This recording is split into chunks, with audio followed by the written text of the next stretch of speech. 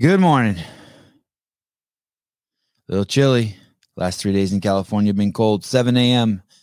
The Sevon podcast. I was talking to myself for the first 50 seconds without having my face on the screen. Got new software. We're now using StreamYard. All the feedback has been fantastic. We were on Riverside. Man, StreamYard is the next level. It's crazy. 160, 170 shows in, and we just upgrade software, and everything changes. It's nuts. It is absolutely nuts. I'm proud of us. Me and Souza. Matt Souza, owner of CrossFit Livermore. Fabulous guy. Got me on this kick. Man, how many shows? 172 shows ago? Actually, that's not exactly true. He came on board. I was probably 20 shows in. I had abandoned the podcast, and he along with my wife, got me back. And Souza hasn't stopped holding my hand. I talk to him every day. I bug him. He schedules all the appointments for all of the guests, including this one that will be here any minute, right? Philip Rowe. This guy on October, let me double check. I think on October 23rd, looks like a Saturday. That looks like a good day for it. He's battling Gordon Ryan, arguably the greatest practitioner of jiu-jitsu who ever lived. Pretty crazy. It's been fun researching this podcast. I watched so many jiu-jitsu matches. I thought I would watch a lot before. I hadn't seen shit. Holy cow. What a scene. What a scene. If you want to get into that scene, start with the Daisy Fresh videos. Just go to YouTube. There's a company called Flow Grappling that makes the videos, and type in Daisy Fresh season 1 and just start watching that reality show. It's a little rough. It's raw, but it's probably one of the most real things I've seen. It's got none of the PC woke editing. It's basically a story about boys who had whose lives weren't handed to them on a silver platter. Like really, really unique living situations for those of us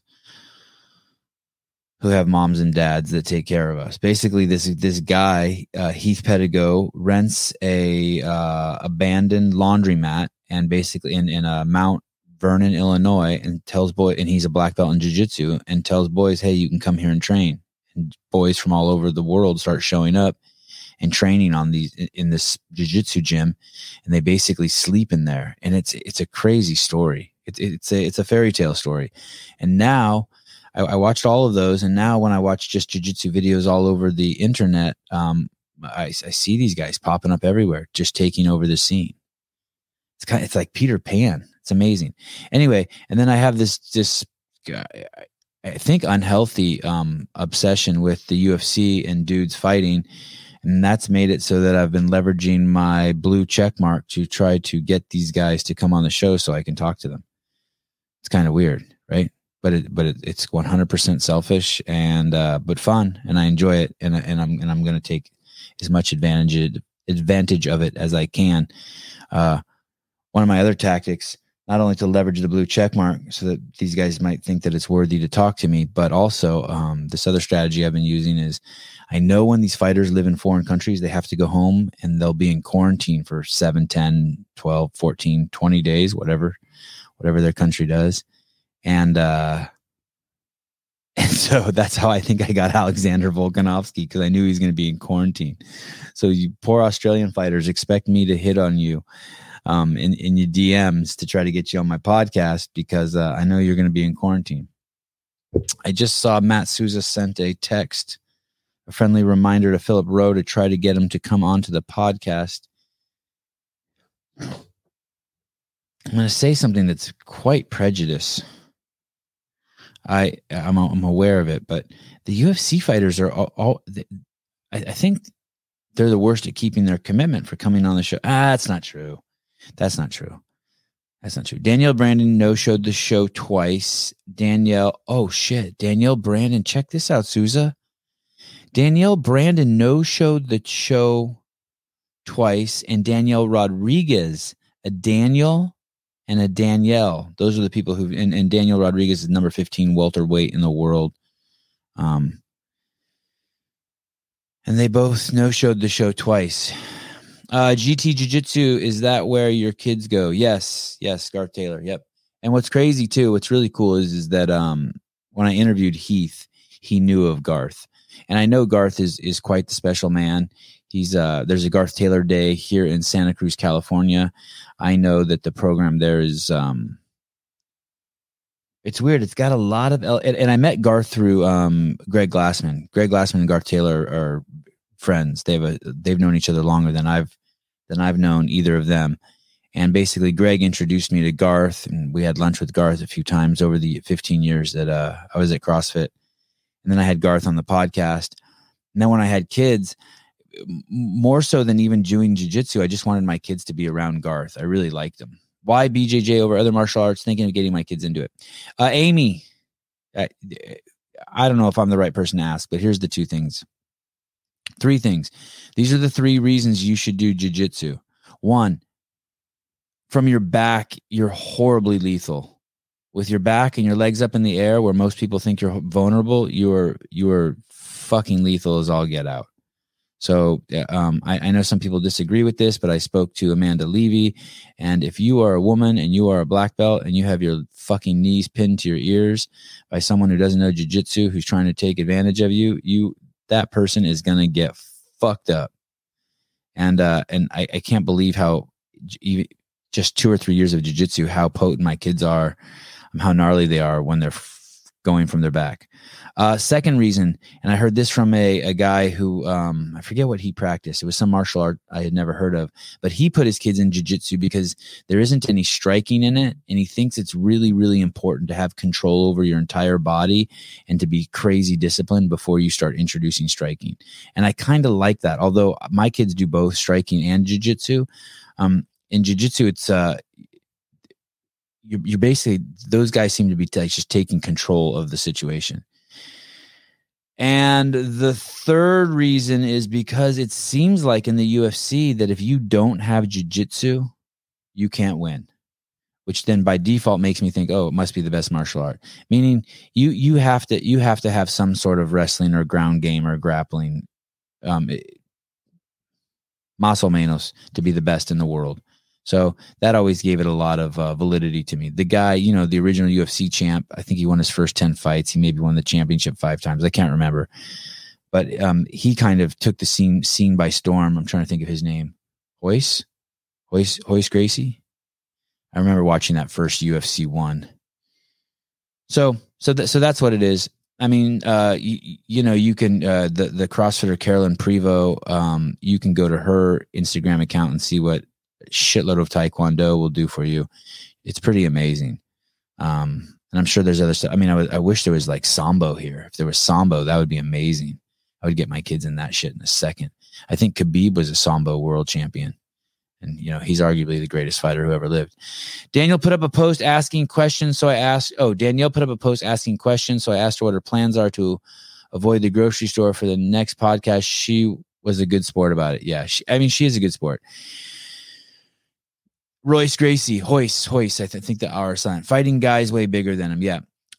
You bring up a good point, Wad Zombie. So this was a topic I was going to save for when I did a show by myself. And I wonder if this is going to be one of those shows.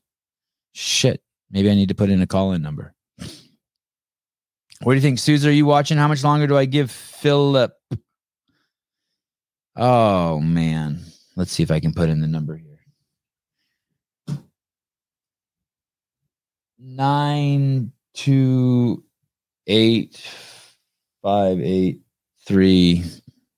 3903.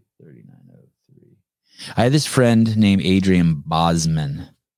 Some of you know who that is. He's been the head judge of the CrossFit Games since day one. I don't know how long I've known him. Almost 15 years, I'd say. I think that I know that's not accurate. I know it's live call. Yeah. I wonder if anyone ever calls this number when I'm not here. Pin message. Did I pin it? The live call-in number? So and Adrian explained this to me, that basically, oh no, that's not what I want. That's not what I want. Wait. Unpin. I want to pin this. Adrian, I think Adrian was the one to explain this to me, that basically you want your friendships to be as low maintenance as possible. You don't want to put any like restrictions on your friendship or pressures. You want friendship to be easy. And I really agree with that. And I remember being in college that there were these group of girls, and they put so much stress and demand, and I was friends with them, and they put so much stress and demand on each other, like in their friendship, shit that they expected their friends to do, to be there for them and all this shit. And kind of one day I was having coffee with Adrian, and he explained to me, no, it's not like that at all. Your friendship should be really, really easy. Like if you and I have a date to go get a beer at 3:00 and you no-show, like, okay, you no-showed. And it's helped me. Adrian explaining that to me has like, yeah, just let it go. Be cool. Be the good friend, you know? Now it's my choice, of course, if I want to schedule another beer with you, but I'm not going to argue with reality. You didn't show. And I'm not going to let that like damage the relationship. I'm not going to make that one of the things that our relationship is contingent on. I know who you are. So, and I had a lot of those traits already. Like I realized that like, I had this friend one time not pay me $4,000, and another friend not pay me $3,000. It's probably in college or something. And I just remember thinking, people are like, how can you still be friends with them? And I'm like, because I think our friendship's worth more than $3,000. Fusion is where Phil Rowe trains, or did train. Yeah, I noticed that. I think he fought through Combat Night here in Florida. Mitch puts on his fights. Okay, Mitch is a promoter. Mitch, did you mean Mike? Basically, Philip Rowe popped on my scene because I've been watching the Contender Series. That's another place I think I can pick these guys off. Meaning you win the Contender Series or you don't. And I can reach out to you. You only have 3,000 followers. You get excited because you see I have 90,000 followers and a blue check mark, and you jump on an interview with me. So yeah, so I saw Philip Rowe in the Contender Series, and then I wanted to have him on, and then now he's fighting Gordon Ryan, which I can't believe. I'm dying to ask him about it.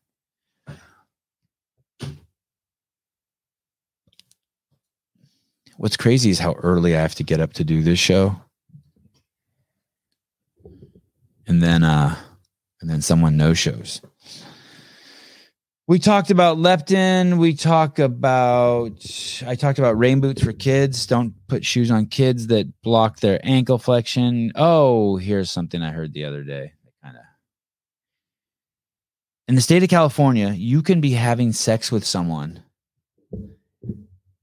but and if you start having sex with them and you have a condom on and you tell them that you have a condom on, it's illegal to take the condom off without telling them.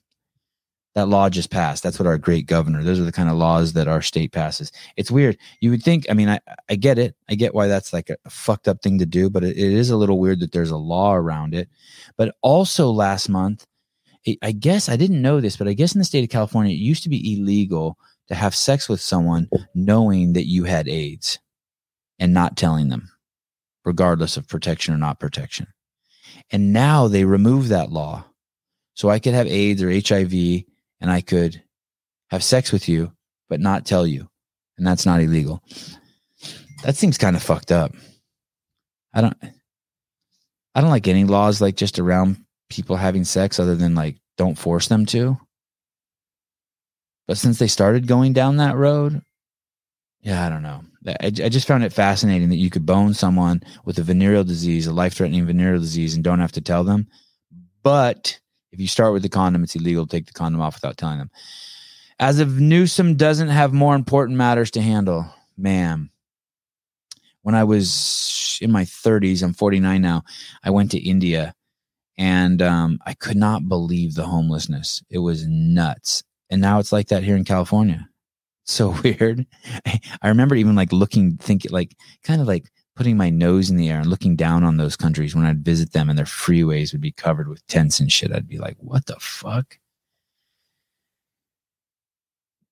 If I'm right, if you're right, if I'm wrong, if you're wrong. I was thinking about this. I thought about this actually quite a bit, about the whole conversation around the injections and in just the predicament we've been in the last 2 years, and in the tolerance of what the pressures and the rules that society's been put on under.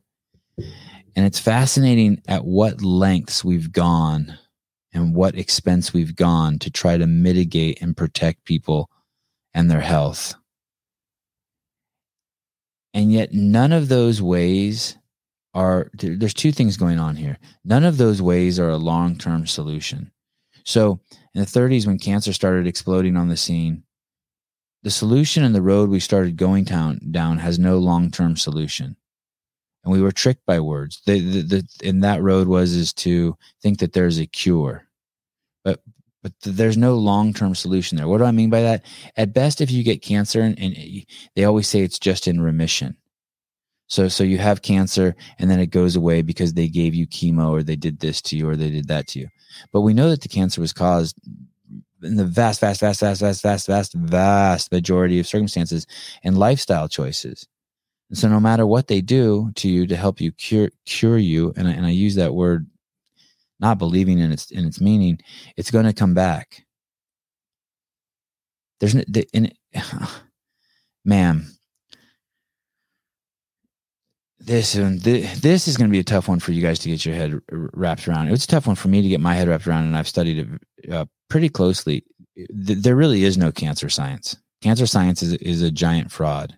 How do I know that? Because there's a Begley study. I don't know if it's in the Lancet or in the British. I don't know where it is, but you can look it up. Look up Begley and look up Amgen. And they basically tried to recreate, I forget the exact number, 54 of the main cancer studies that basically drive all cancer research to this day. The 54 premier studies that have influenced scientists and basically given us our pathway of looking for cures. And of those, I think Amgen spent $1 billion trying to recreate all 50 of those studies or 54 of those studies.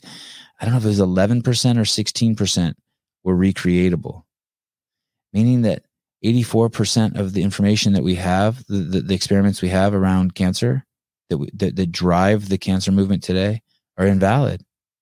And there's something called the replication crisis. If you guys haven't heard of it, you should Google that also. It is some fucking scary, scary shit.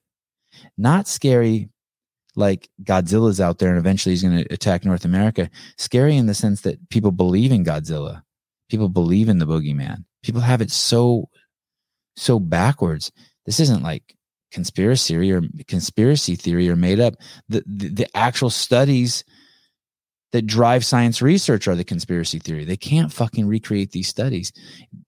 That, by the way, for those of you like CrossFit's relaunching like this CrossFit Health thing or Precision Care, whatever, it's complete insanity. That has nothing to do with CrossFit Health.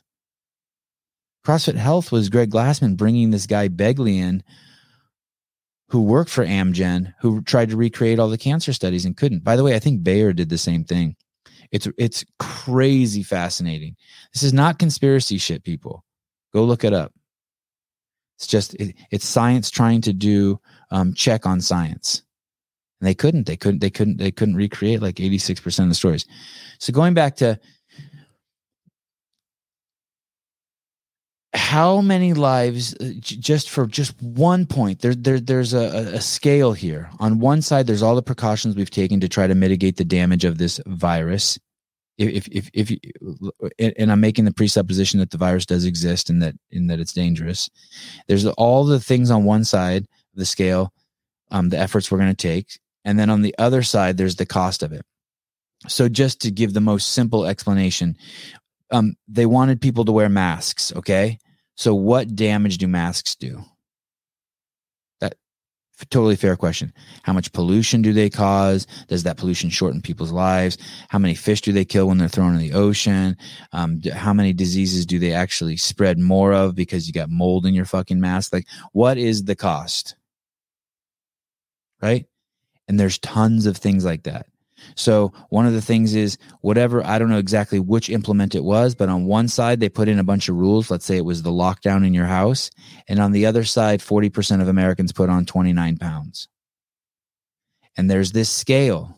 No one ever wants to talk about the scale every time. So you want to give everyone in the world the injection. Okay. Everyone in the United States military an injection. And let's say there's 1.4 million people who take the injection, right?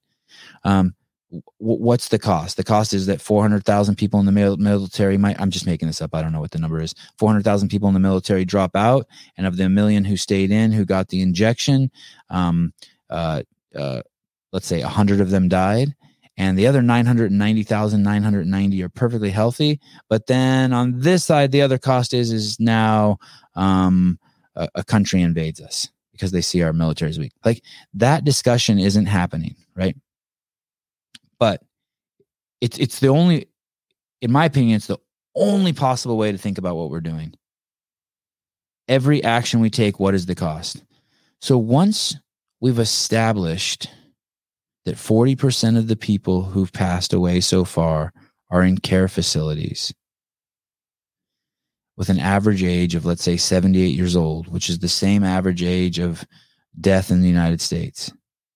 And of those 40% who passed away in care facilities, of those who passed away in care facilities, which are 40% of the people that they're claiming died from this virus, what was their average life expectancy? 13.7 months. Now, of the 40% of Americans who are still alive who put on 29 pounds, how much did that shorten their life by? Do you see what I'm saying?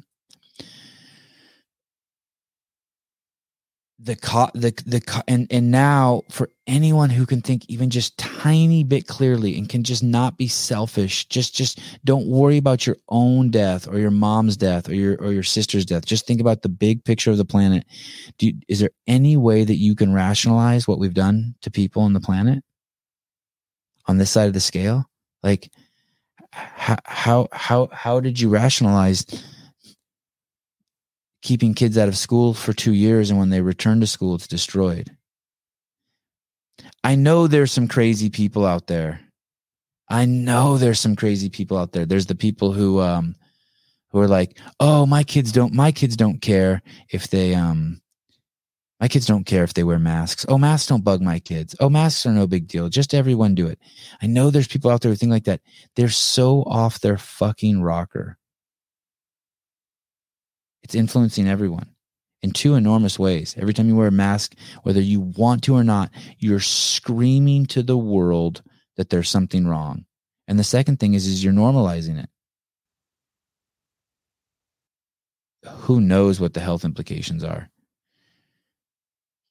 I've seen it firsthand. I've seen people like me who are like, oh my God, like they know the whole thing is a joke.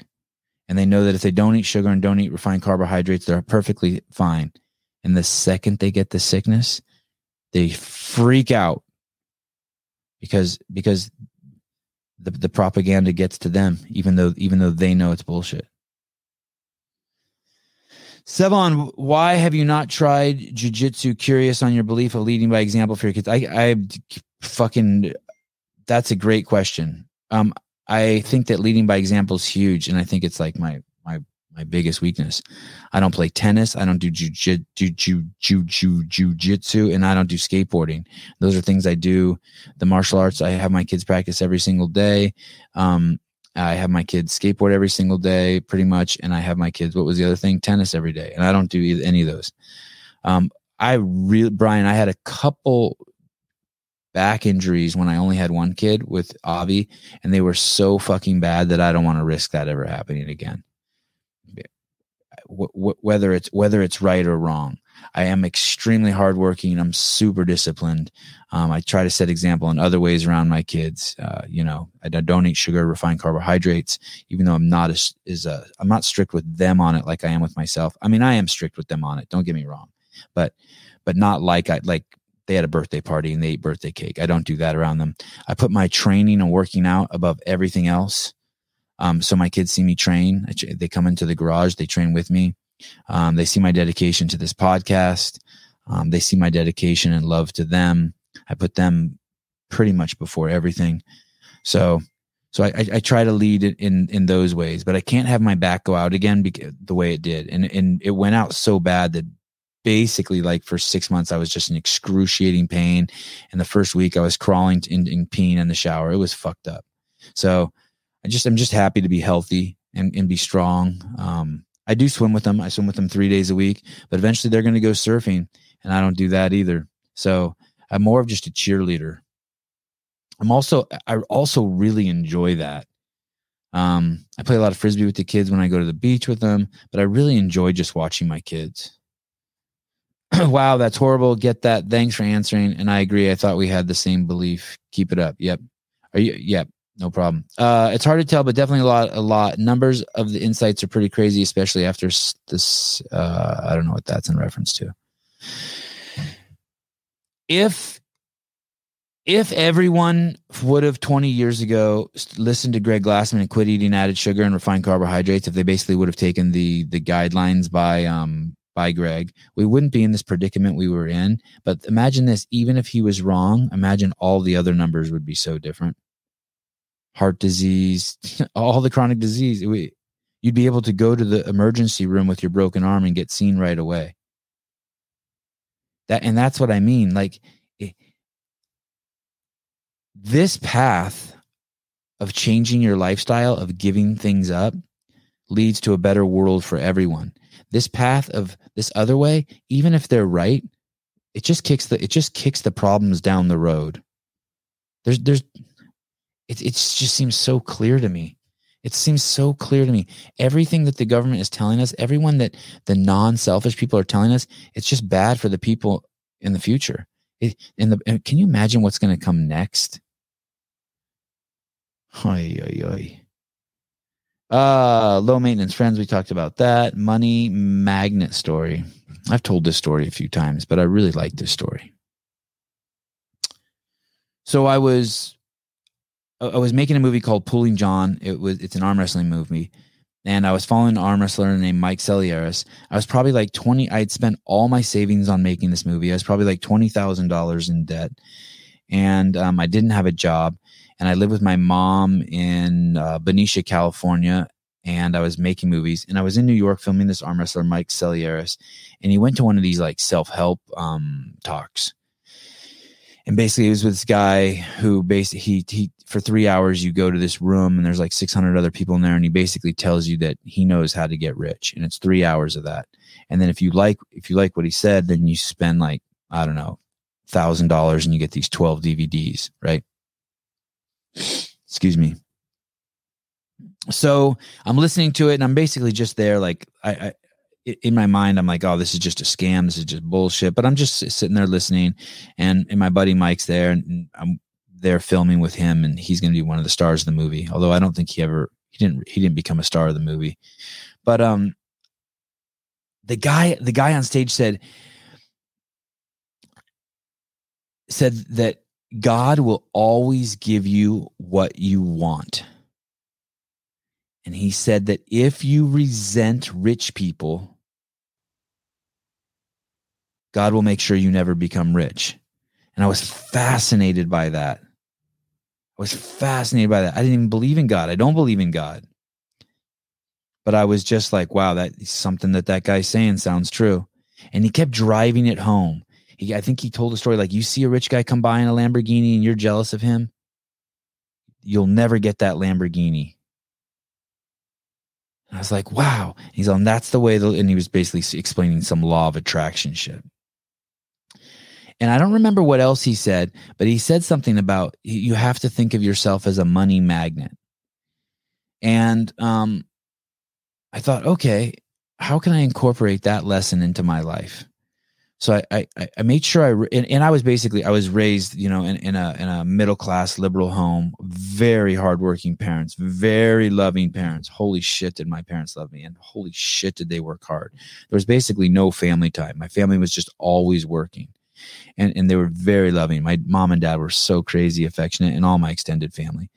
But basically, I was just raised on TV and in the streets, and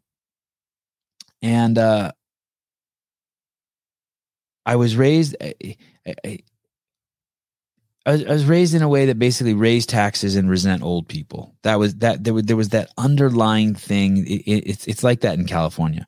Res, res, um, uh, Believe in keep raising taxes and stick it to rich people. They're bad. So I had that. But when I heard this guy give that, like, hey, don't resent rich people, like, I got it.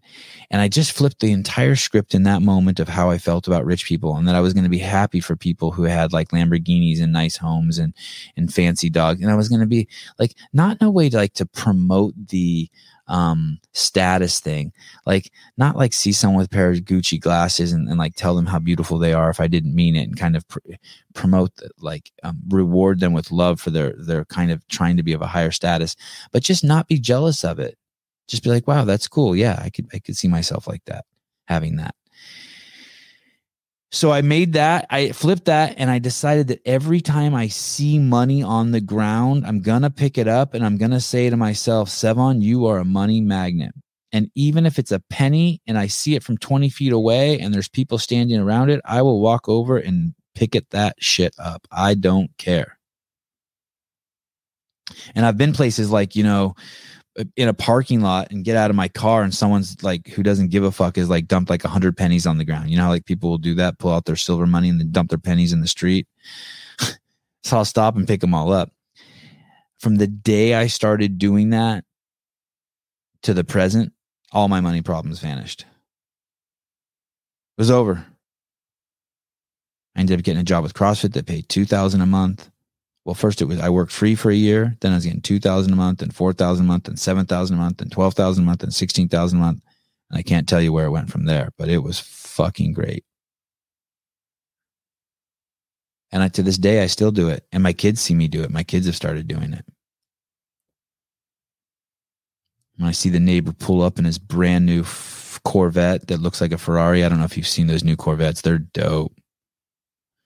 I walk over to him and I said, dude, it's so beautiful. And it is. Wad Zombie, this is for whoever had the idea to switch to StreamYard. Matt Souza only told me 1,000 times. And then one day I was in front of my computer and I just typed in StreamYard and bam. It's scary changing. It's scary. If you guys have any questions, someone can call in. I'm not going to be on for much longer. So that's my money magnet story. I know it's weird. But it's the truth. It was that easy. It was that easy. I didn't come up with any idea. I didn't come up with any like, I'm going to sell protein powder or I'm going to invent the Tesla. I just changed my mindset. Started picking up pennies. Thank you, Matt. Hopper's audio was so good yesterday. Okay. Got so many stories in here written down. I got one more story for you guys. So I'm at my kid's tennis class, and there's this father who sits behind me, and his kid's the best tennis player in the class. He's such a cool kid, nice kid. And the kid always has a mask on. Always. And like yesterday, the kid had a mask on, and like there were 15 kids in the class. None of them had masks on. But anyway, and the father sits behind me, and I'm guessing he's Jewish, and he's like 6'4", 170 pounds, tall, skinny Jewish dude. Older dad like myself.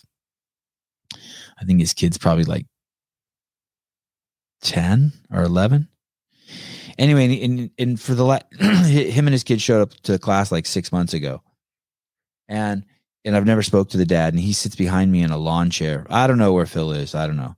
And his dad sits behind me in a lawn chair, and then I sit in my little chair, and we watch our kids. Anyway, so last week he comes up to me out of nowhere, and he goes, "Hey, Ben really likes Avi," and I go, "Oh yeah, Avi really likes Ben, and Avi really does like his son." Oh damn! I don't think I should have said his name. Fuck! I can't tell the story now. God damn it! I'm not supposed to say that word on the show either. Oh, I ruined the story. Okay. I'll circle back around. I'll tell that story in like a month, and I won't use names. It's a good story. It's a fun story. No, it's not disrespectful or rude at all. I just don't want to use anyone's name in the story. Okay, guys. Sorry about that. 7:35 a.m. I waited 35 minutes for Philip Rowe. His last text message to me too was, "I got you." You know what I think? I wonder if what happened to him happened with John Brzezinski. Like he really doesn't think it's going to be, um, unless it like, yeah, it says, Matt said to him, does 10 a.m. work for you? Because he's on Eastern Standard Time. And then he followed up and said, are we doing going Friday at 10 a.m.? And he said, yeah, brother, I got you. 10 a.m. Friday. Why? You guys want to know who I have on tomorrow? Oh, tomorrow's Saturday. I don't have anyone. And then Sunday I have we have Guy. Hopefully Brian will jump on that show. What do you guys think? If Brian won't jump on, should I invite that guy, John Young, who was on the show yesterday on the Rogue Invitational show? So we have Guy at 7 a.m. and then I have Hobart and Kate in the evening at 6 p.m. And then on Monday I have a guy named Matt. God, I don't know how to pronounce his last name. Boudreaux. And I was on his podcast, and I don't know why I've waited so long to have him on my podcast, but basically this guy runs schools for kids, and they're basically it's a reimagination of what a school should be and how you should teach kids, how you should get kids to learn. And I think one of his core tenets is accountability and personal responsibility. And I really like him, and I love all the stuff he posts. And he's friends with Ted Kennedy. I don't know if you guys know who that is, but I think Ted Kennedy actually works with him in opening these schools. You should invite that caller from Wednesday who talked with Dave. Why? Why is that? And then Tuesday I have the rapper Leakaveli, Leakaveli. If you don't know who that is, you should look him up. I made a post about one of his songs the other day. The song was Let the White Kids Say Nigga, and I think it's a fucking cool song and takes extreme balls. And so he'll be on the show Tuesday. We'll be talking about his rap music. It's a great song too. On Wednesday, we don't have anyone yet. Thursday.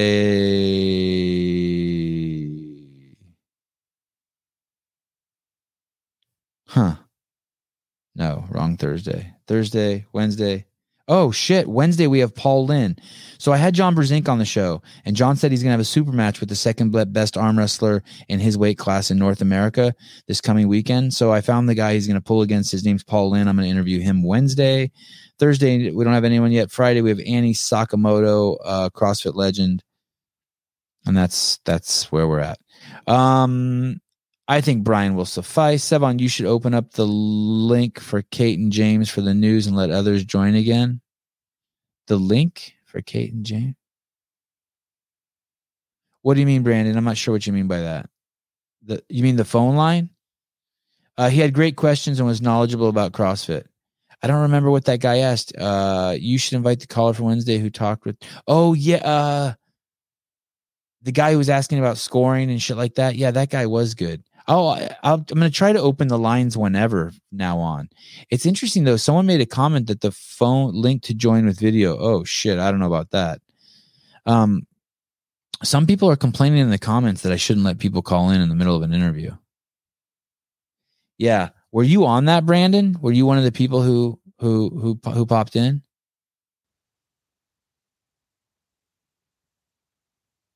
Yeah. If I just let people pop in with, yeah, that would be crazy.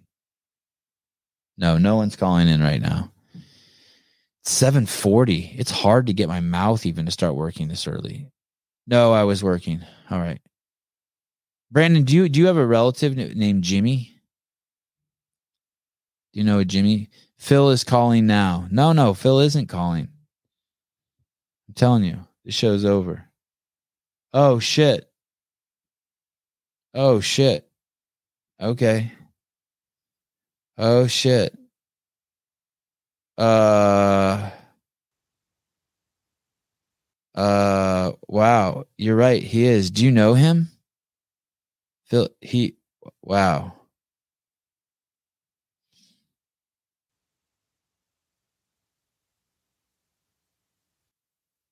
Uh, Man, oh man. Okay, he just hit me up. Maybe I think we have to reschedule this show. Oh, really? That's so you trained with Phil in West Virginia? What's the name of your CrossFit gym? Is that CrossFit Control?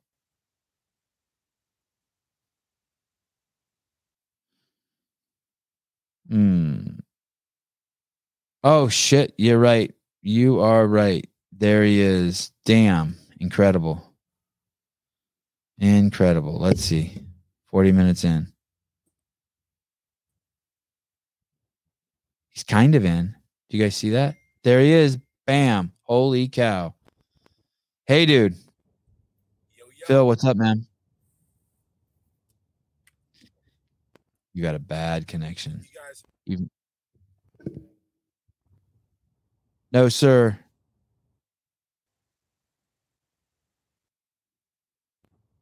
We cannot hear you. Can you hear me? Barely. Something's wrong. Can you hear me? Yeah, barely.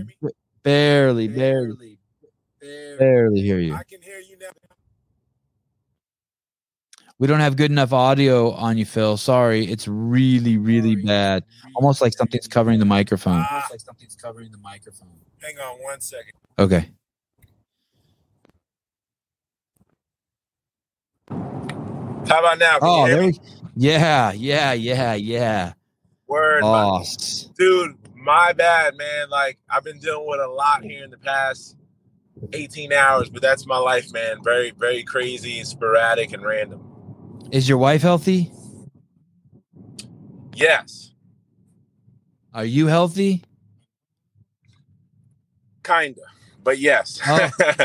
Did you have COVID? Shit, I lost you again. We lost your audio again, brother. Old thing. I had that when it was new, when it was cool. Oh yeah, you got. How was that for you? It was all right, man. What's crazy is I think about it now. For 2 days, it was hell, like absolute hell. And I didn't realize I had COVID. For 2 days, I was like, I had the worst body aches. I never had body aches in my life. Like it was like maybe 1 a.m. and I couldn't get warm in my bed. And I was like trying to wrap up under the covers. And it was weird. Then I passed out and I woke up around 4. And then it was just like times 20. I was freezing cold. My body was like sore. Like I just got body slammed by like Zangief. I couldn't move. It was weird.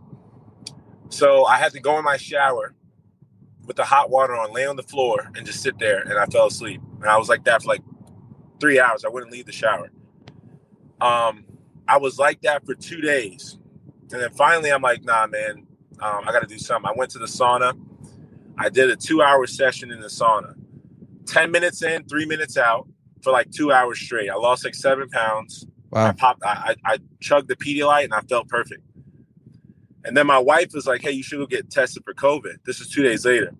I went, got tested. I had COVID. Did you lose your taste or your smell? Nope. Thank God. Yeah. My wife pretty much had it the same way you had it. And, but she lost her taste and her smell. She had 2 days of body aches. Well, you just thought you had the flu or something. No, I didn't mean, it was weird. Like, I didn't think I had the flu either. It was just like, I don't know. Like, it was weird, man. It was just weird. It's like, I don't know if I was sore from training or sparring because it was like after a Saturday session, but it was only 2 days. But I did have a fever. The second day I checked, I was at 103. And then my wife's like, hey, if your temperature doesn't go down in like 12 hours or so, we're gonna have to take you to the ER. And then that's when I went in the sauna. And I did that. And then I came home from the sauna. I chugged the Pedialyte. I took my temperature. I was 99 degrees and I was fine. But then the next day, my wife made me go get a COVID test. And then I was positive. This was like September of 2020. Did she get it? No, oddly enough. And that's weird because I got it. And I was like, this is when it was like brand new and super scary and everyone was freaking out. And my mother-in-law got it. And my daughter at the time was only like 3 months. And my mother-in-law had it, or she had the antibodies, meaning she had it. and she was watching my daughter the whole time. I had it. My wife never got it. It's crazy. You have one. You have one kid. Yeah, one daughter. How old is she? 15 months. Oh man, congratulations! Holy shit, your life's going. Yeah, man. Rocking and rolling. Are you fighting? And I saw what you sent me. Are you fighting still on October 23rd? You're damn right I am. So I'm not gonna I understand. go into that, you know. Mm-hmm. So the thing is with a guy like Gordon, I mean, he picks and chooses at this point, you know, and he's built that platform where he can do that. He picks and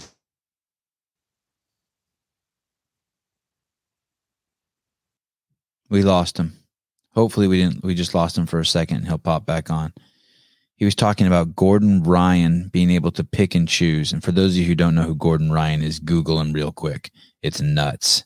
It's nuts that Phil is a professional athlete. Best grappler on there. Yeah, I lost you, Phil. When you said Gordon Ryan can choose. Yeah, it's perfect because I'm about to go into the Wi-Fi now. I was speeding to my gym, but he's at the platform now to where he can pick and choose who he competes against, and he's earned that right, you know. So pretty much like Floyd Mayweather in boxing, Floyd, he picks who he gets to compete against, who he gives his platform to, who he gives that big payday to, you know.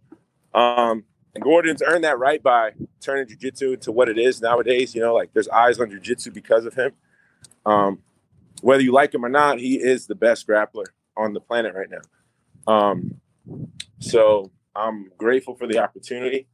I know who he is and his skill set and what he can do, but I'm not afraid of that. You know, I'm just going to go out there and give him hell. Is this training? Is this match with Gordon just training for your real job, for your day job? For those of you guys who don't know, Phil's a professional athlete in the UFC, and he fights for a living. And I can't even believe the UFC is letting you do this.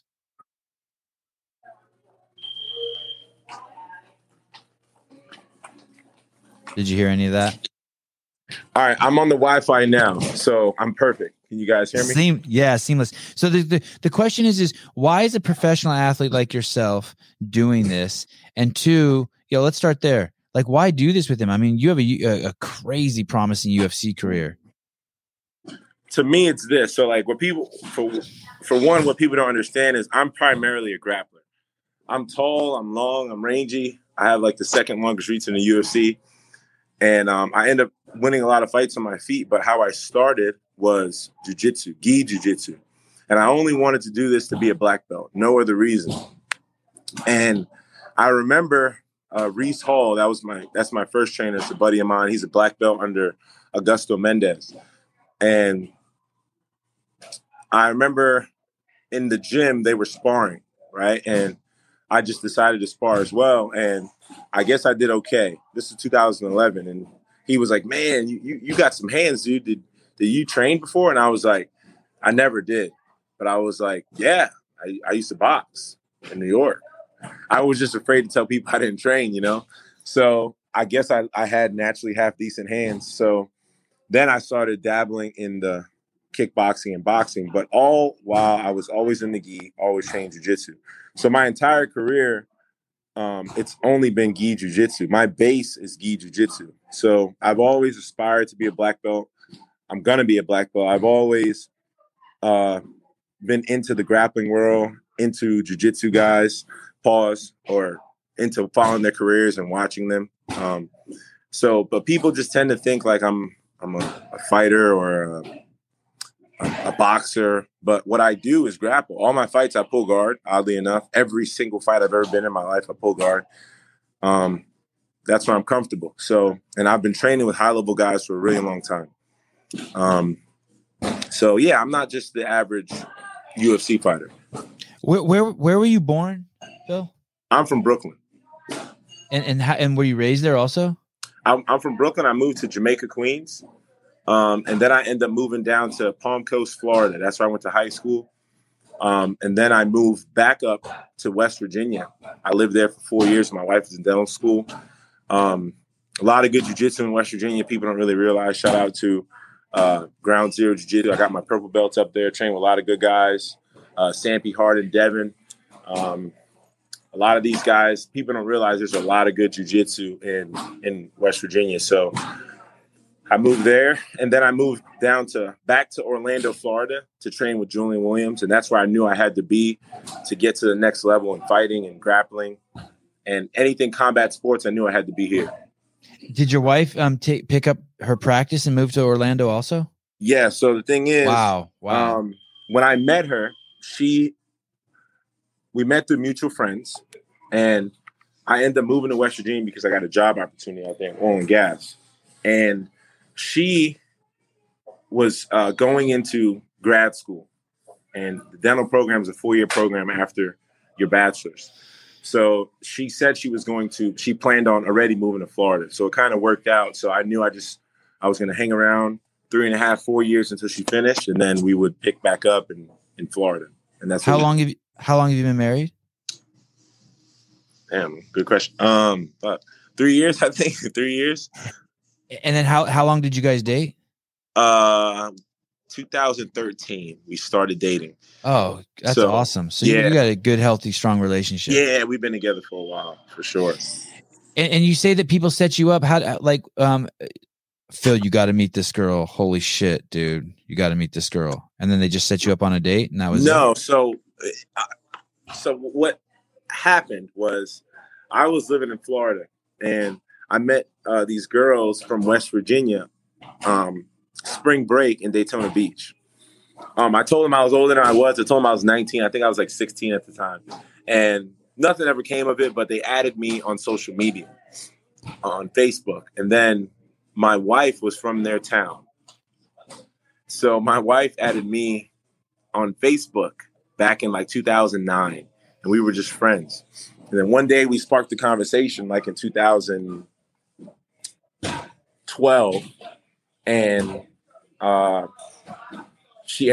saw she was my friend for a while on Facebook. And then I had a fight that week, and we were talking for a couple months at the time on Facebook. And she said, "Hey, I'll come down and watch your fight." And she came down and watched my fight, and the rest is history. Holy shit. Pretty crazy. Did you win that fight? Yes, I did. It was an amateur fight. I was 4-3 at the time, kind of just dabbling over 500, and I fought Russell Sweeney. I beat him to hell. So it was. Did you kiss her that night? Yeah, I did. And what's funny is you won a fight and kissed the woman you're married to for the first time in the same night? Yeah, pretty crazy. And what's funny is that's a great day. What's funny is that was the last time I made 155 pounds. So she met me at weigh-ins, and I was 154 pounds, emaciated, like cheeks sucked in. I looked like death. And that was the first time she saw me. So it was pretty funny. Yeah, that's crazy. And you were 6'3" at the time? 6'4". I've been 6'4" since 10th grade. Wow. Holy cow. Sorry, I know every inch counts. When did you do your first jiu-jitsu? When did you first ever do jiu-jitsu? October 31st, 2011. First time ever entering a jiu-jitsu academy. Flag of Bushido. I borrowed a pride gi that came down to my knees. And I didn't like it because I had shorts on and it looked like when a girl puts on a top and you can't see the bottom. I just felt like I was a dork. Yeah, I hate that. So my kids do jiu-jitsu and most of the kids are dressed like that, and it fucking drives me crazy. So I hated it, but I had to wear that gi for the longest. And then I started coming in with like sweatpants on, so I didn't have like a big ass dress looking gi on. They let you do that? Yeah, my coach at the time. It was kind of a little hole in the wall gym, but we got results there, man. There's a I'm looking at my notes. There was something you said that basically you've only here it is. You've never taken a day off except for 1 week when you broke your finger since October 15, 2011. So you've started and you've basically been training 10 years straight. 10 years straight. And that's and I mean that. Like, so minus I was moving tile and I smashed my finger. I was going up the stairs and I slipped and I kind of just leaned forward into this stairs in front of me, and the tile smashed my index finger, and it was just smushed like a little pancake. And I had to go, and they wrapped my hand up. And I was out for like 6 weeks, but I wasn't even out for 6 weeks because as soon as the cast got on, I was still in the gym, like kicking the bag and doing stuff like that. So that was the longest I was ever out. Really like a total week. I was out of the gym, and then I was back in there kicking the bag, doing something. I understand that dedication. You know, this week, someone, a friend of mine who's fucking richer than God is like, hey, bring your family down to this hotel. I got you this room. It's $3,500 a night. It's right on the Pacific Ocean. You and your whole family can stay there and you visit me, blah, blah, blah. Dude, I had 4 podcasts to do. I respect it, man. I'm in a race to 500. I respect it. Yeah. I'm not fucking around. It's crazy. It's fun. It's fun being this focused. It's good, man. Like, I see you could see I saw the end goal, you know, when many people didn't. And, now just getting to where I am, it's just more motivation that I can keep going. Oddly enough, it sounds crazy. There was a point in time I lost my UFC debut. I still think I technically won. I lost, so no excuse. Who was that against? Gabriel Green. Yeah. And you know, the commentators thought you won that too. The thing is this. I watched that fight last night for the second time. I lost, right? I lost because they said I lost, and there's a loss in my record. And right. I'm not the guy that's like, yeah, you were cool about it. Yeah, that harps on it. But what got me upset about it was even my coaches in my corner, we were congruent with what I was doing. So like when I came into the corner, and I'm the easiest guy to coach. Like if I'm ever mic'd up, the first thing I say is, am I winning or losing? That's what I say to my coach. I'm not like, you don't got to amp me up. Tell me what the fuck's going on like right now, and I'll try to fix it. So every time I sit down, I say to Julian, am I winning or losing? He goes, you lost that round. Second time I sat down in the first round, he goes, you won that round, blah, blah, blah, blah. Second round, he goes, you lost that round. It's close. You got to take him down. You got to hold him down, blah, blah, blah, blah. So I did everything that I was asked of me. They counted the knockdowns. They counted his leg kicks as knockdowns. The only thing that's odd about that is they gave him 4 knockdowns, or they gave him 3 knockdowns. He knocked me down 4 times with leg kicks. So if you're going to count that as a knockdown, which is fucking weird, they don't do that. You got to give him 4 knockdowns. So it was just weird. I know he damaged my leg. There's just a little lapse in my UFC debut. I was just kind of like caught in the moment, not checking leg kicks, just standing there. But I totally out-grappled the kid. I swept him a bunch of times. I controlled him a lot. But I lost. No big deal. I mean, I want to say you dominated the 3rd round, which is crazy that one of the judges scored it like, I forget, 30-27 or whatever they did. It was just fucking crazy. I was just like, what the fuck? Yeah, they gave him a 10. There was 30-27 that round. And there's a tough kid, by the way. Tough kid. Fuck yeah, he is ungodly tough. I give him that. You cracked him. I hit him with a hard shot, man. That usually, you know, but he just turned his fucking head and kept coming. But I held him down, man, like 3 minutes and 40 seconds out of 5-minute round. I don't know how you lose that round, you know? And you were mashing him too. You weren't just holding him down. You were making him look bad. It's weird. But I mean, on to the next, you know. Next fight I ended up winning. But oh yeah, like, do you ever feel bad? Do you ever feel bad when you're beating someone up? Never, because when I'm in there, it never feels like a fight, if that makes sense. It never feels like, I haven't gotten a street fight in a really long time, but like, it's never like an anger thing. You know, it's almost like an out of body experience a lot of the times. After the fight, I won't even really realize what happened.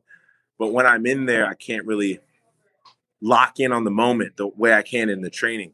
So it's almost just like me, skill set versus skill set, like a chess match. It doesn't feel like a fight, if that makes sense. It's no, I can imagine what you're saying. I haven't seen it in your fight, but I had Volkanovski on last week, and in his first 2 fights in the UFC, he's on top of the guy punching and I forgot we got disconnected after an hour and a half of the interview, but he's on top of a guy in his first 2 fights, and he punches a guy like 30 times unanswered in the face. No shit. It really is like 30 shots. Holy fuck. And it's like, I remember as a kid watching George Foreman do a fight. I don't remember what fight it was. It was the first time I'd ever seen a fighter ever do this, but he looked up at the referee like, dude, you going to stop this? And like, sometimes I just think like, I don't know who it's worse for, the guy who's throwing the punches or the guy who's taking the punches. But at some point, like, you have to know it's over, right? Yeah. So, yeah, true. But, and then it's hard for me. Like, so I watched this last fight and I was upset because. When you say the last fight, you mean against Orion? Yeah. So okay. Like after the fight, I was like a little cloudy and I've never been that way. Like I had a little fog, you know, like I'm like, man, I don't remember getting hit, but I watched the fight back and I got cracked like 3 times really hard because I was so out of it. You know, I was just standing there holding my breath, swinging like a maniac. And right there, I cleaned him up. I mean, the gym, I get him out of there 100% of the time. But I was so out of body that when I heard him, I was just standing in front of him swinging. And he hit me like 3 times. And I just go like this. And then I was just unaware. So then after the fight, I was like foggy for like, you're the first person I'm telling this. I was foggy legit for like a week. And it was pissing me off.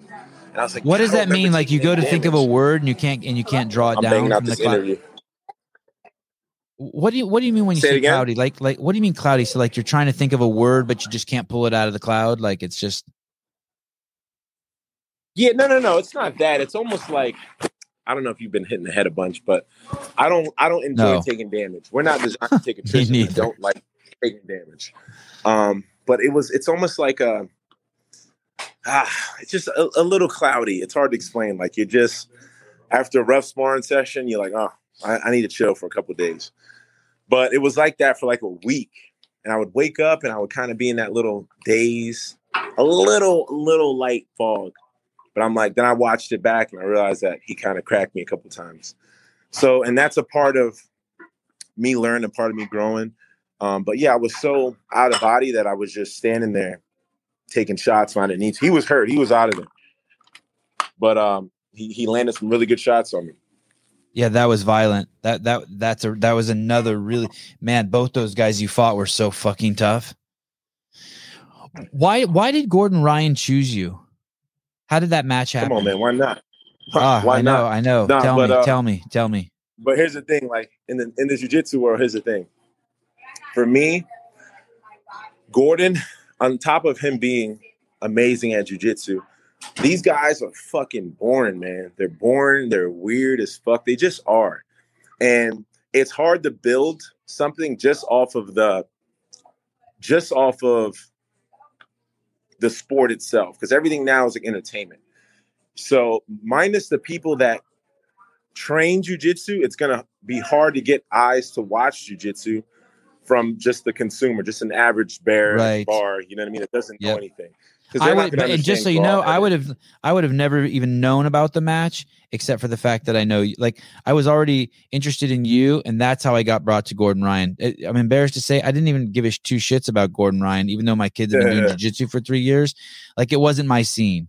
My scene was like the UFC scene, and then my kids jiu-jitsu. But you brought me to him, so I'm feeling you on that when you say that those guys are boring. Like I get it. It's not the UFC. Yeah. So what Gordon has done, and I'll give him that, is he has kind of brought the average consumer to jiu-jitsu.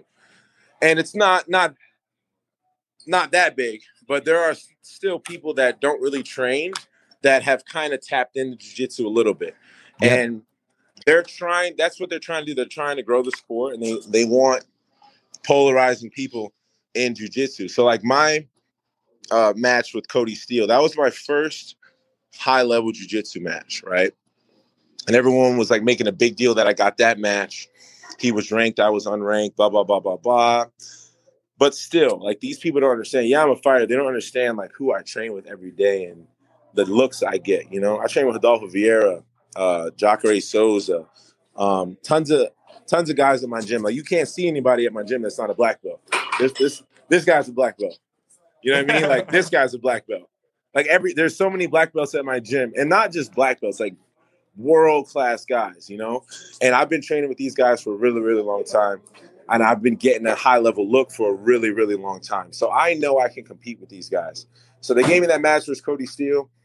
I was very tentative because I didn't know, you know? Even though I did train with these guys, I didn't know what it would be like to be out there in that setting.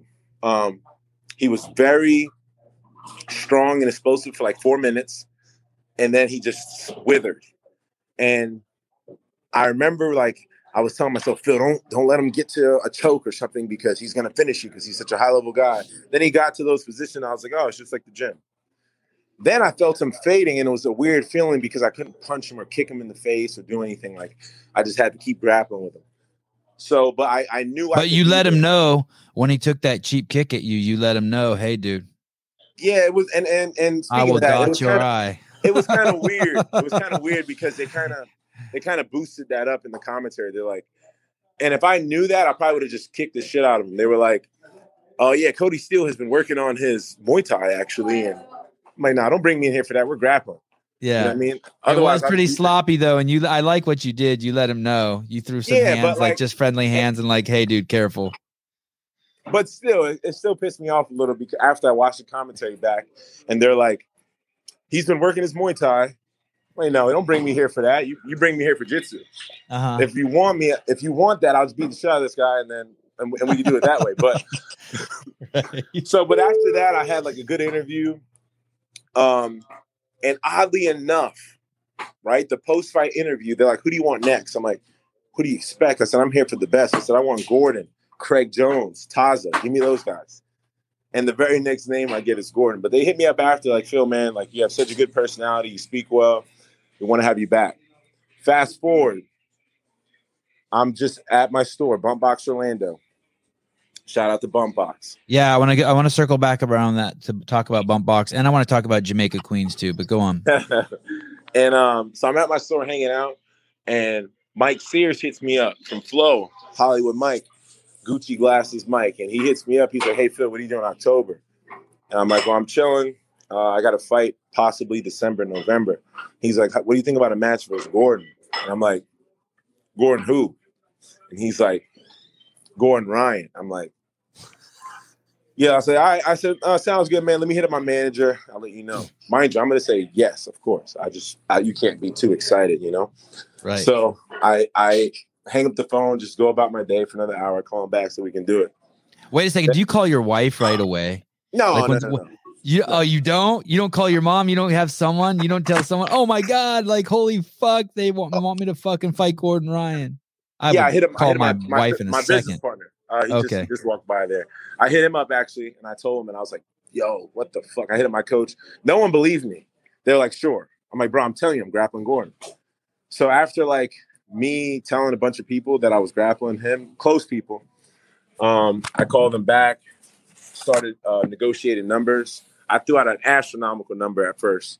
That's how you got to start. You got to start high, you know. Yes. I threw out an astronomical number at first, and they obviously shot me down, and then we met in a middle ground, and then we came to an agreement. But they said, and it was cool because he asked for me. You know, they said he wants a fun match when he gets back. He wants an exciting match. He wants someone that's not going to stall and is going to go for it. I said, let's do it. Do you know him? Are you guys friends? Like, have you guys had lunch or anything ever together? Do you guys go to the beach together? No, in that aspect, no. He knows of me, and obviously I know of him. I've known of him for a long time. I've kind of been like following his career. He's reached out a couple times. I've reached out to him a couple times. Awesome guy. I've seen him in the UFC PI bunch. Craig Jones is a really good friend of mine. Hang on one second. These guys I'm trying to get away from my sound. You're good. You still sound clear. Okay.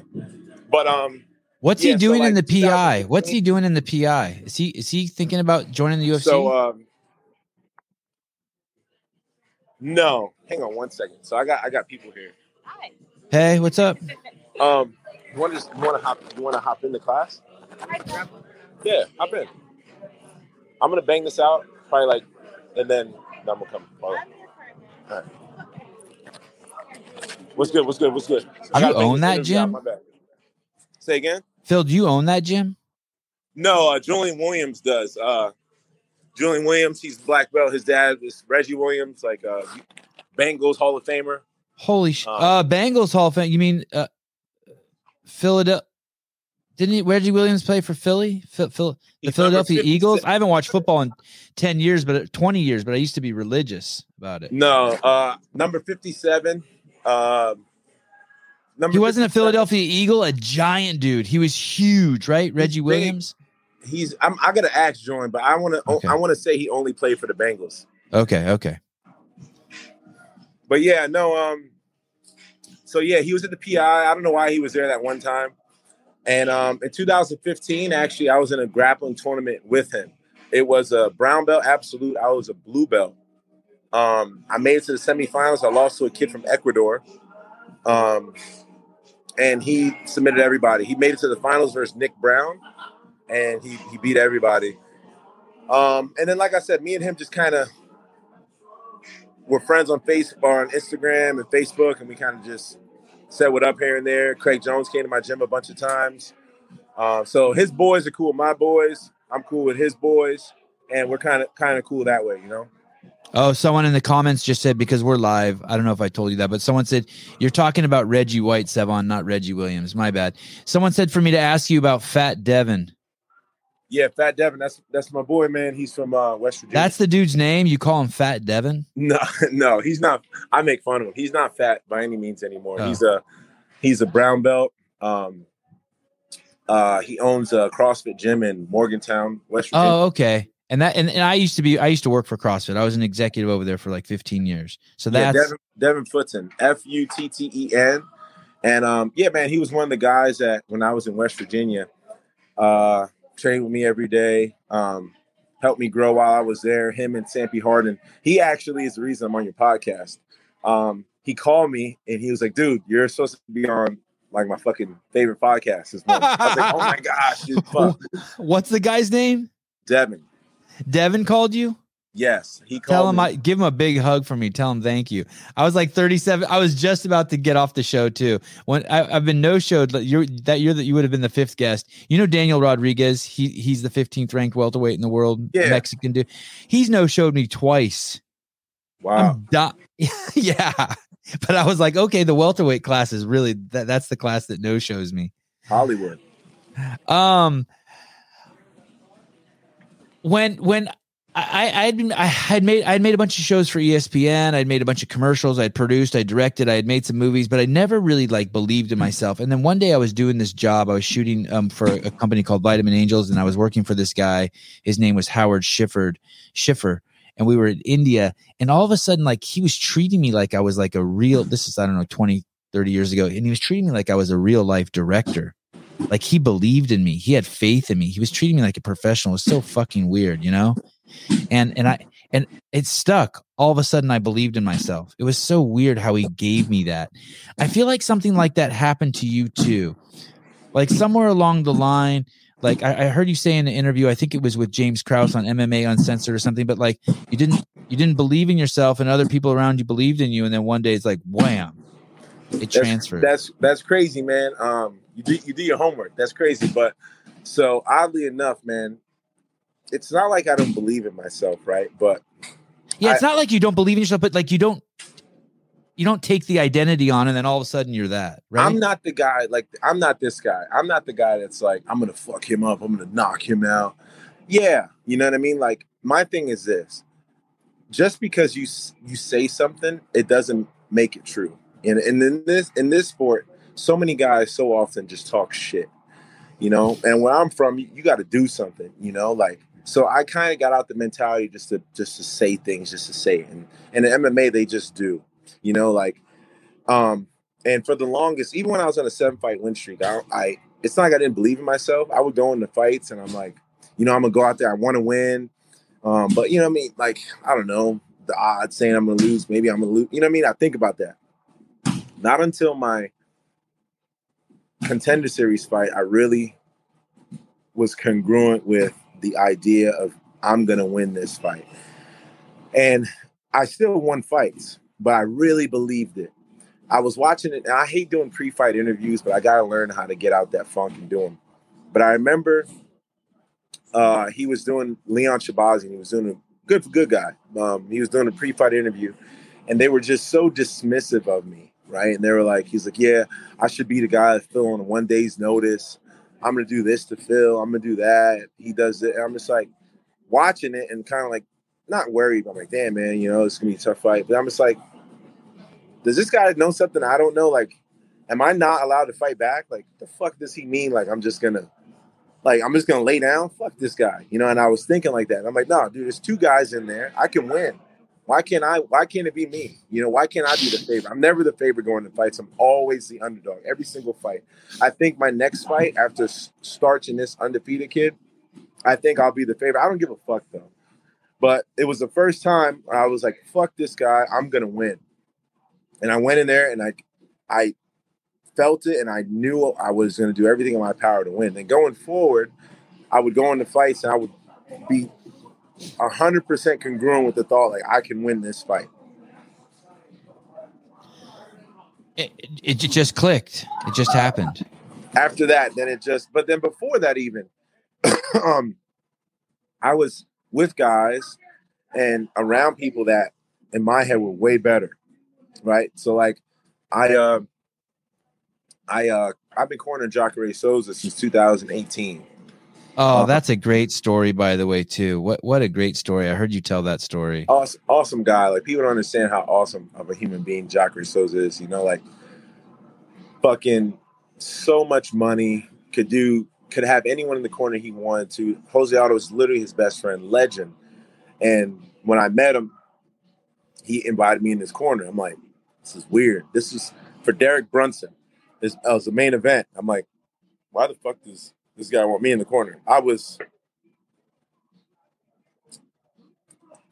3-2 at the time, right? And he goes, man, you're good, man. You're good, Phil, man. You're gonna be here, man. You have to see this, bro. You have to feel this, man. You're going to be here, man. You're so good, bro. I know it, man. You're so good. Mind you, I was training with him at the time, and this guy would take me to events, give me per diem. He'd give me $1,000 for the week. Wow. I'm in my own hotel room, fucking double doors, hanging around with UFC guys, and I'm nothing at the time. And he always believed in me. He flew me to Brazil with him. Flew me to Brazil twice. Like I said, man, anytime I'm with him in the corner, as soon as I land, he gives me a little envelope, Bank of America, $1,000. Double doored hotel room, I'm good. You know, I need anything. And he's done that his whole career. And he goes, Phil, you're going to be here, man. You have to see this. You have to feel this. You have to see the walkout. You have to feel the crowd, man. You're going to be here, man. I know it. You're good, man. You're so good, bro. And he's just always been like that. What do you do when you're in his corner? Right? You know what I mean? Like, but we have a game plan, you know, and I try to be there. You know, I try to mentally, even though he's such a better martial artist than me, I just try to be a third eye. So, for instance, I remember when we were in Madison Square Garden versus Chris Weidman, and Chris Weidman was beating him. He was jabbing him up and not really damaging him, but he was jabbing him, and he was winning. And Jacare wasn't letting his hands go. He wasn't doing what we were planning on him doing, what he said he would do. So I was just trying to instill what he said he would do back into his head. So I remember in between rounds, I wasn't allowed in. Only 2 people were allowed in. And then they had the cut man. And I fucking went in there anyway. And I said, look where we are. I said, you're going to fucking lose, man. I said, we're in Madison Square Garden in New York. This is Chris Weidman's home. You're going to fucking lose, man. I said, you're going to lose a decision. You got to go forward. You got to beat this guy up. I said, unless you want to lose. Do you want to lose? He's like, no, bro. I said, you got to go forward and beat this guy up. You have to. You're going to lose. I kept telling him that you're going to lose in Madison Square Garden. You do not want to be on the judges' scorecard with Sarah Longo, Matt Serra, Chris Weidman in Madison Square Garden, co-main event, and have to deal with that away, the away team. And that the next round, I'm not saying it was me, he fucking walked forward. He started throwing punches and bunches like he never had the whole fight. Body shot, body head, walking him down. Then he fucking cleaned them with an overhand right and just flatlined them. And punches and bunches. punches. And if you watch that fight, that's the first time in the entire fight that he started throwing combos. He was throwing 4 or 5 punch combos, starting with the body, finishing up top, and he finished the guy. And that was probably one of the coolest moments I've had outside of winning my UFC debut, is being in a sold-out Madison Square Garden and seeing Jacare come back and finish him the way he did. Are you nervous as fuck even when you're cornering someone?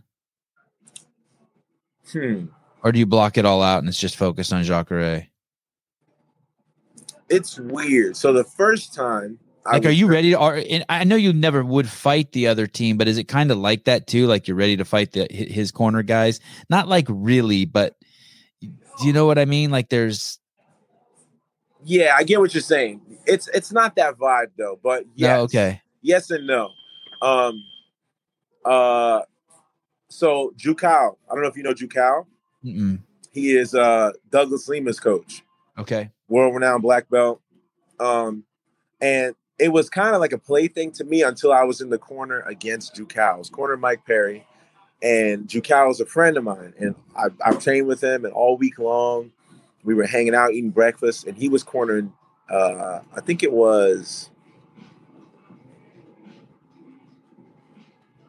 I forget who it was. Maybe Jake Ellenberg. I forget, but he was cornering against me.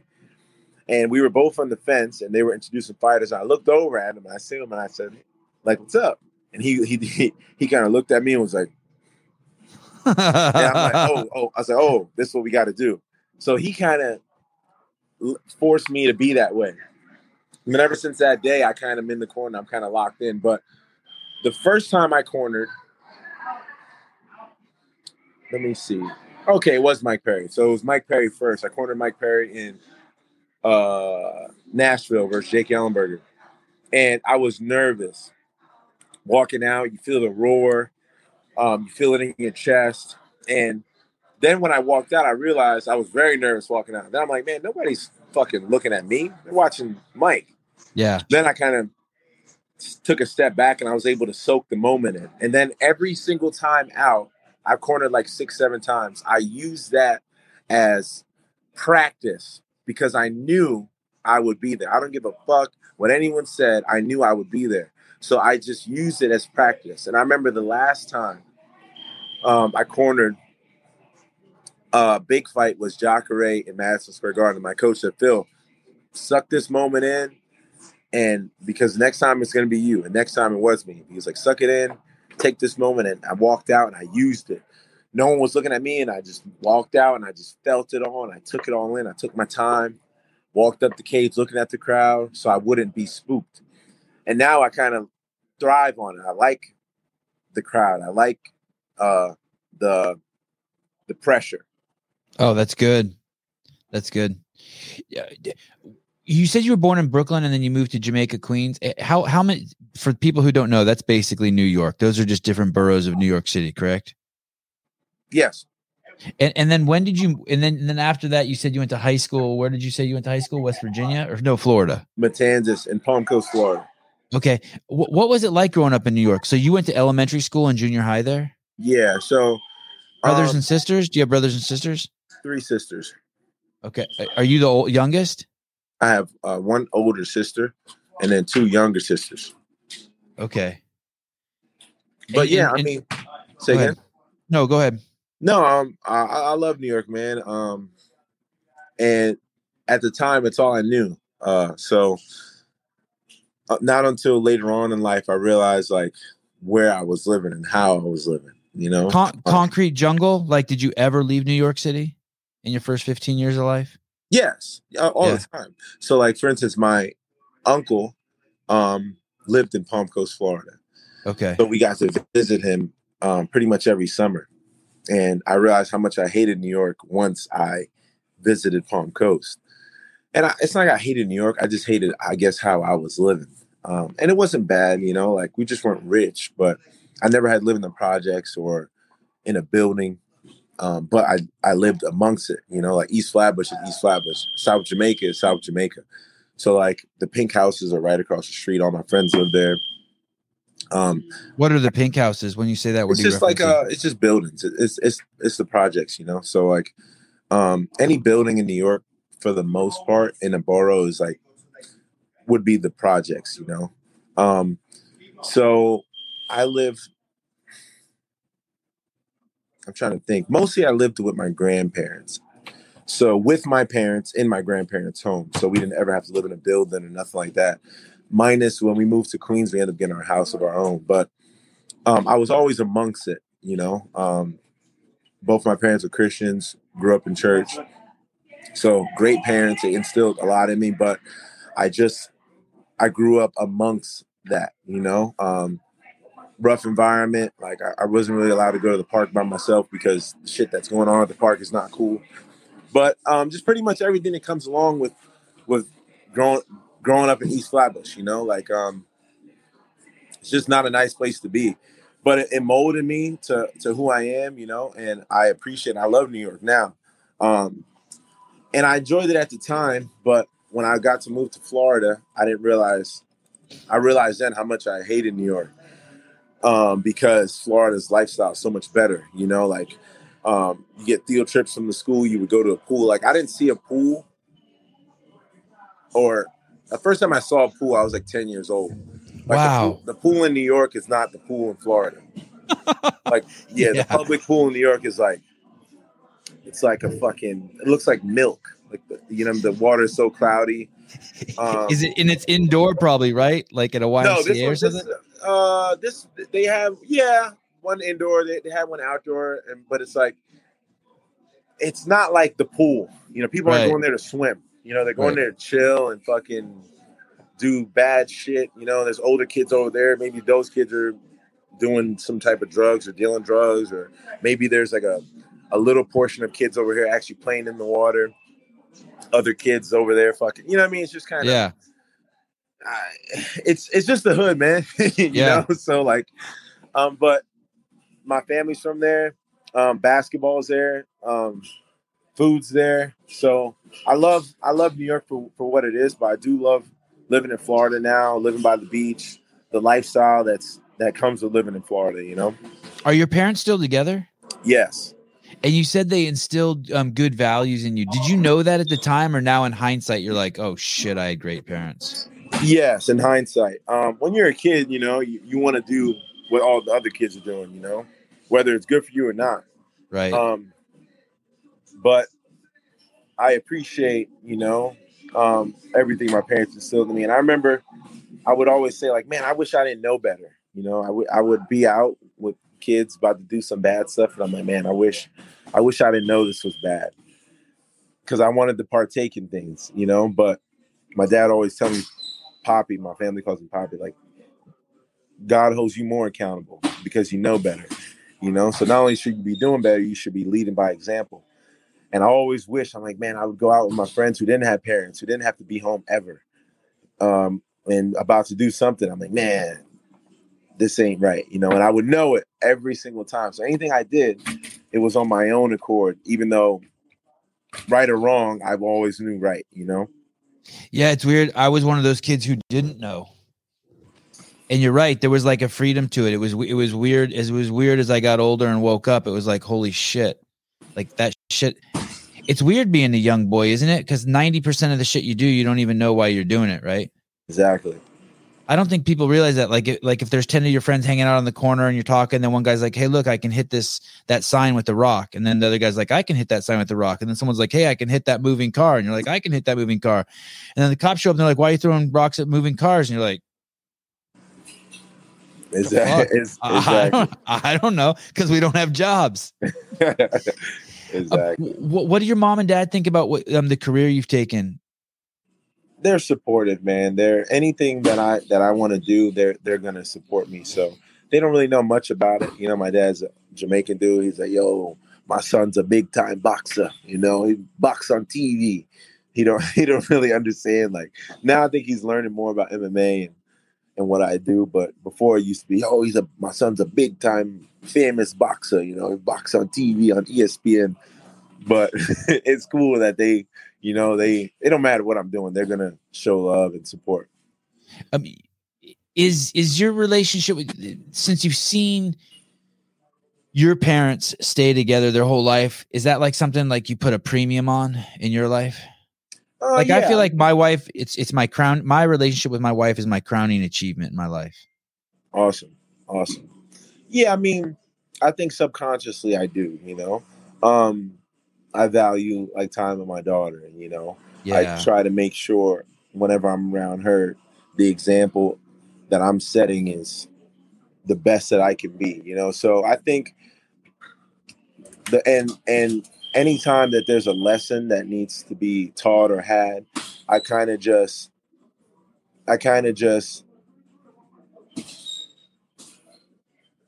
find myself doing the right thing, The more that, and anytime I'm in a situation that I need to, that there's some type of adversity, I always find myself remembering a lesson from my dad, or what I mean, something that it wouldn't have been there if I didn't have a daughter now. But now it's like I'm remembering things that he taught me and instilled in me every single day, So, and I'm learning to love my daughter more every day. Like, I didn't have that feeling like when she was born and everyone's like, "No, my life changed. It was so crazy." It was like, for me, it was like, "Oh shit, here's a baby." I held her, looked at her, gave her back to my wife. Like, it's a baby, Of course, I love my baby, but every single day, like when seeing her crawl and walk and say "dad, dad," and like you learn to love your kid more. So I see every day more of my dad in me, more of my mom in me through my daughter. So it's a cool experience. I remember, I'm with my wife, and it's before we have kids. We weren't even married. We didn't get married till after we had kids, but I'm with her. I'm living with her, and she might do something, and I might be like, "Bitch, are you crazy? Why'd you do that?" But now that I have 3 boys watching me, if I did that to my wife, then they would think that's how you treat women. Exactly. So it's like, I just got to like, and it's like that. I'm guessing it's like that with you too. You have to be on your best because you want your daughter to see, you want her to be attracted to a good man. So you have to be the best man. Right. So she's like, oh, I want a dude like daddy. You're right, man. Who treats women like great.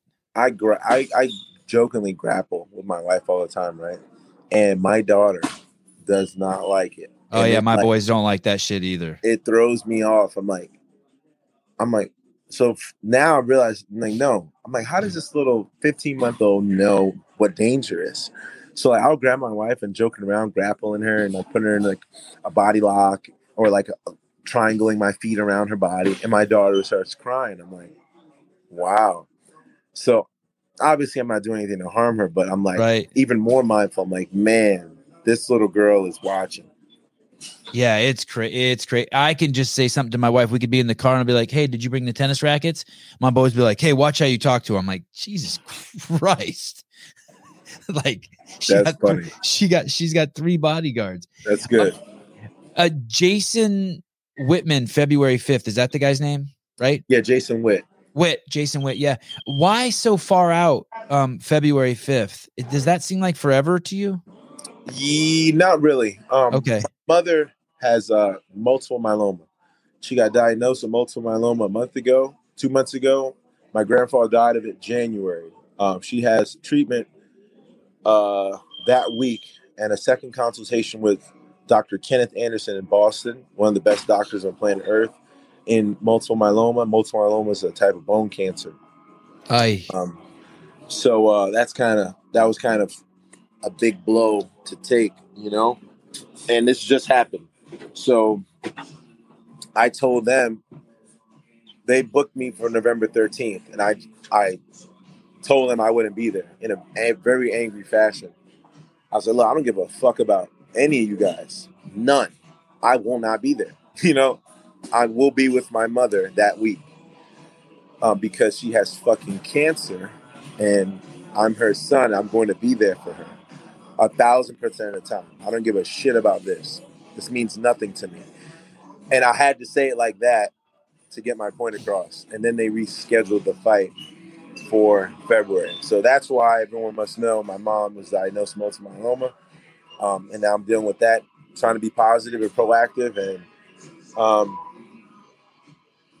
dealing with that journey now. Wow. Are your 3 sisters still alive? Yes.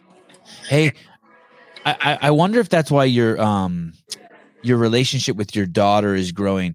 You know, I used to be terrified of my parents dying. Like the terrified is not the right word, but I was preparing for like the loneliness of it. And now that I have three boys, it's kind of weird. It's like mitigated that fear. Yeah. Do you know what I mean? It's Yeah. like I have to stay strong and alive for these boys, and thankfully both my parents are still alive. But for some reason, the blow seems like it's going to be less since I have 3 little boys. Oh, I feel you, man. Like whenever I go through any type of tough time, I always, when I see my daughter, man, I'm smiling, man. And like I said, I've been I've been through some shit, man. Here in the past 2 weeks, you know. Last week, my aunt died on a Tuesday. One of my closest buddies died Wednesday. His name is George Peterson. He was slated to win Mr. Olympia this year. One of the number 3, he took 3rd place last year and the year before. They call him the Bull. He's from Jamaica, Queens. Grew up together. Believed in me from day one. He was here in Orlando. I was talking to him, bought tickets, everything was cool. Reached out to him. He wasn't reaching back to me. I reached out to Justin Miller, his coach, and I'm like, yo, what's good with George, man? I haven't heard from him. He said, oh, he's in his room dressing. I'm like, all right, cool. This is before prejudging on Friday, last Friday. I'm like, all right, cool. He's chilling. He usually gets back to me, but I know he got a lot of interviews, you know, big name bodybuilder, man. So I'm just letting him do his thing. So it's just kind of weird that he won't even respond. So I was like, fuck, Justin, what's good? So I'm like, let me just head over that way to the hotel. And I started heading that way. And then Justin, I saw a post on him. He hits me up. They went, he went to his door, his room. He wouldn't respond. They got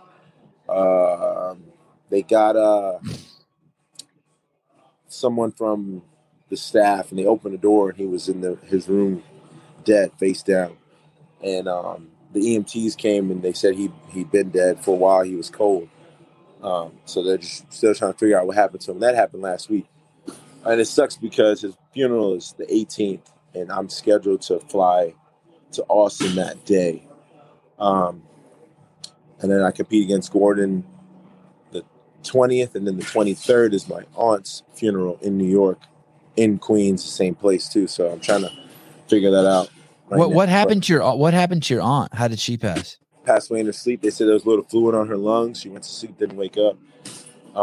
So just rough, man. You know. Rough. So this guy was the Bull was competing at the Olympia, and he passed in his room during the competition week. Yeah. So prejudging was Friday. He passed away Wednesday. Do you think it was a weight loss thing?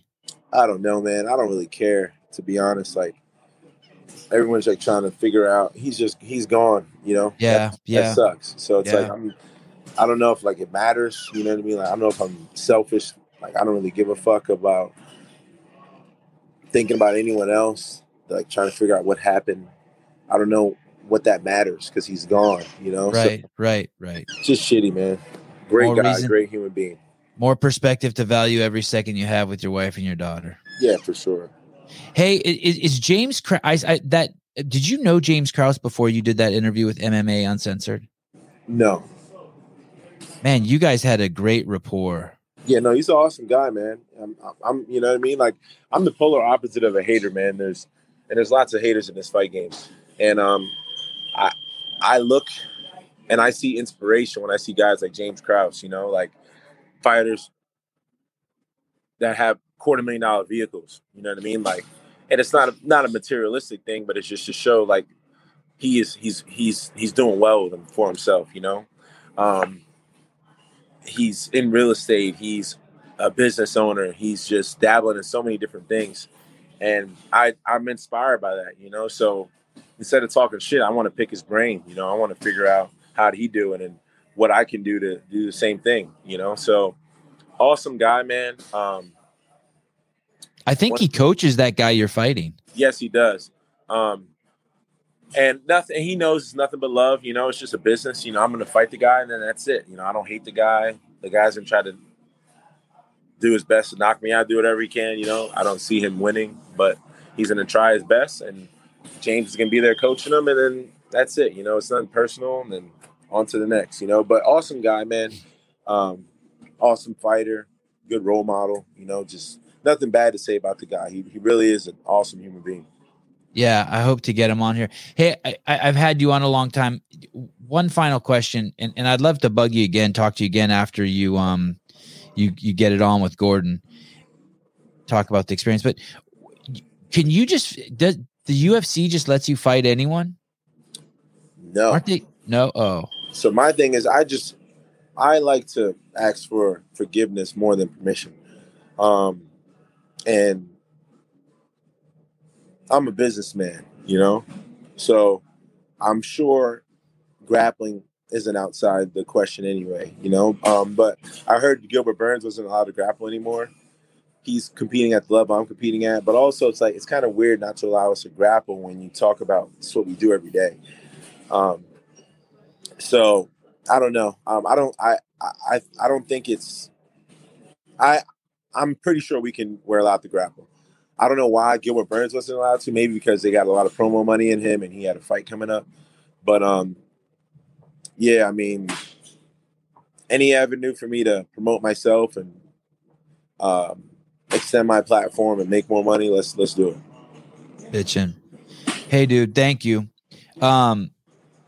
I hope you had a good time. I'd love to. I can't wait to watch the match on October 23rd with you and Gordon Ryan, and then I'd love to have you on and just have you just talk to us about what it was like. No, I have to guess you're just so stoked. It's got to be a dream for any combat guy to compete at the highest level, and you're doing it. Like so many people probably would love the chance to go against Gordon Ryan, and you got it. Yeah, they say it, but will they? Will they actually go out there and do it? Yeah. And all the people can do is talk shit, man. But I've never been fooled a day in my life, man. I'm from East Flatbush. You know what I mean? Like, I'm from a grimy place, man. I've never been scared of nobody. I've never been fooled. And October 20th, it's not going to be no different. Start to finish, I'm going right at that big motherfucker, and I'm going to try to take it to him. Whether I do or not, I'm going to try. How much more is he going to weigh than you? I don't know. I think he's like 230 or something. 230, around there. I'm trying to be 200 pounds. It's not going to happen. I'm 194. With sneakers on, I'm like 196. It's not going to happen. I'm just not naturally a big guy. I've been trying to put on weight. Usually I'm 187 to like 189 just day to day. But now I've been trying to eat. But my problem is I don't like to eat. It sounds crazy. I eat when I'm hungry. Most people don't. So it's just like I can't put on much size. I'm just a lean guy naturally. So I don't give a fuck about the weight, man. Like I said, I'm not that guy.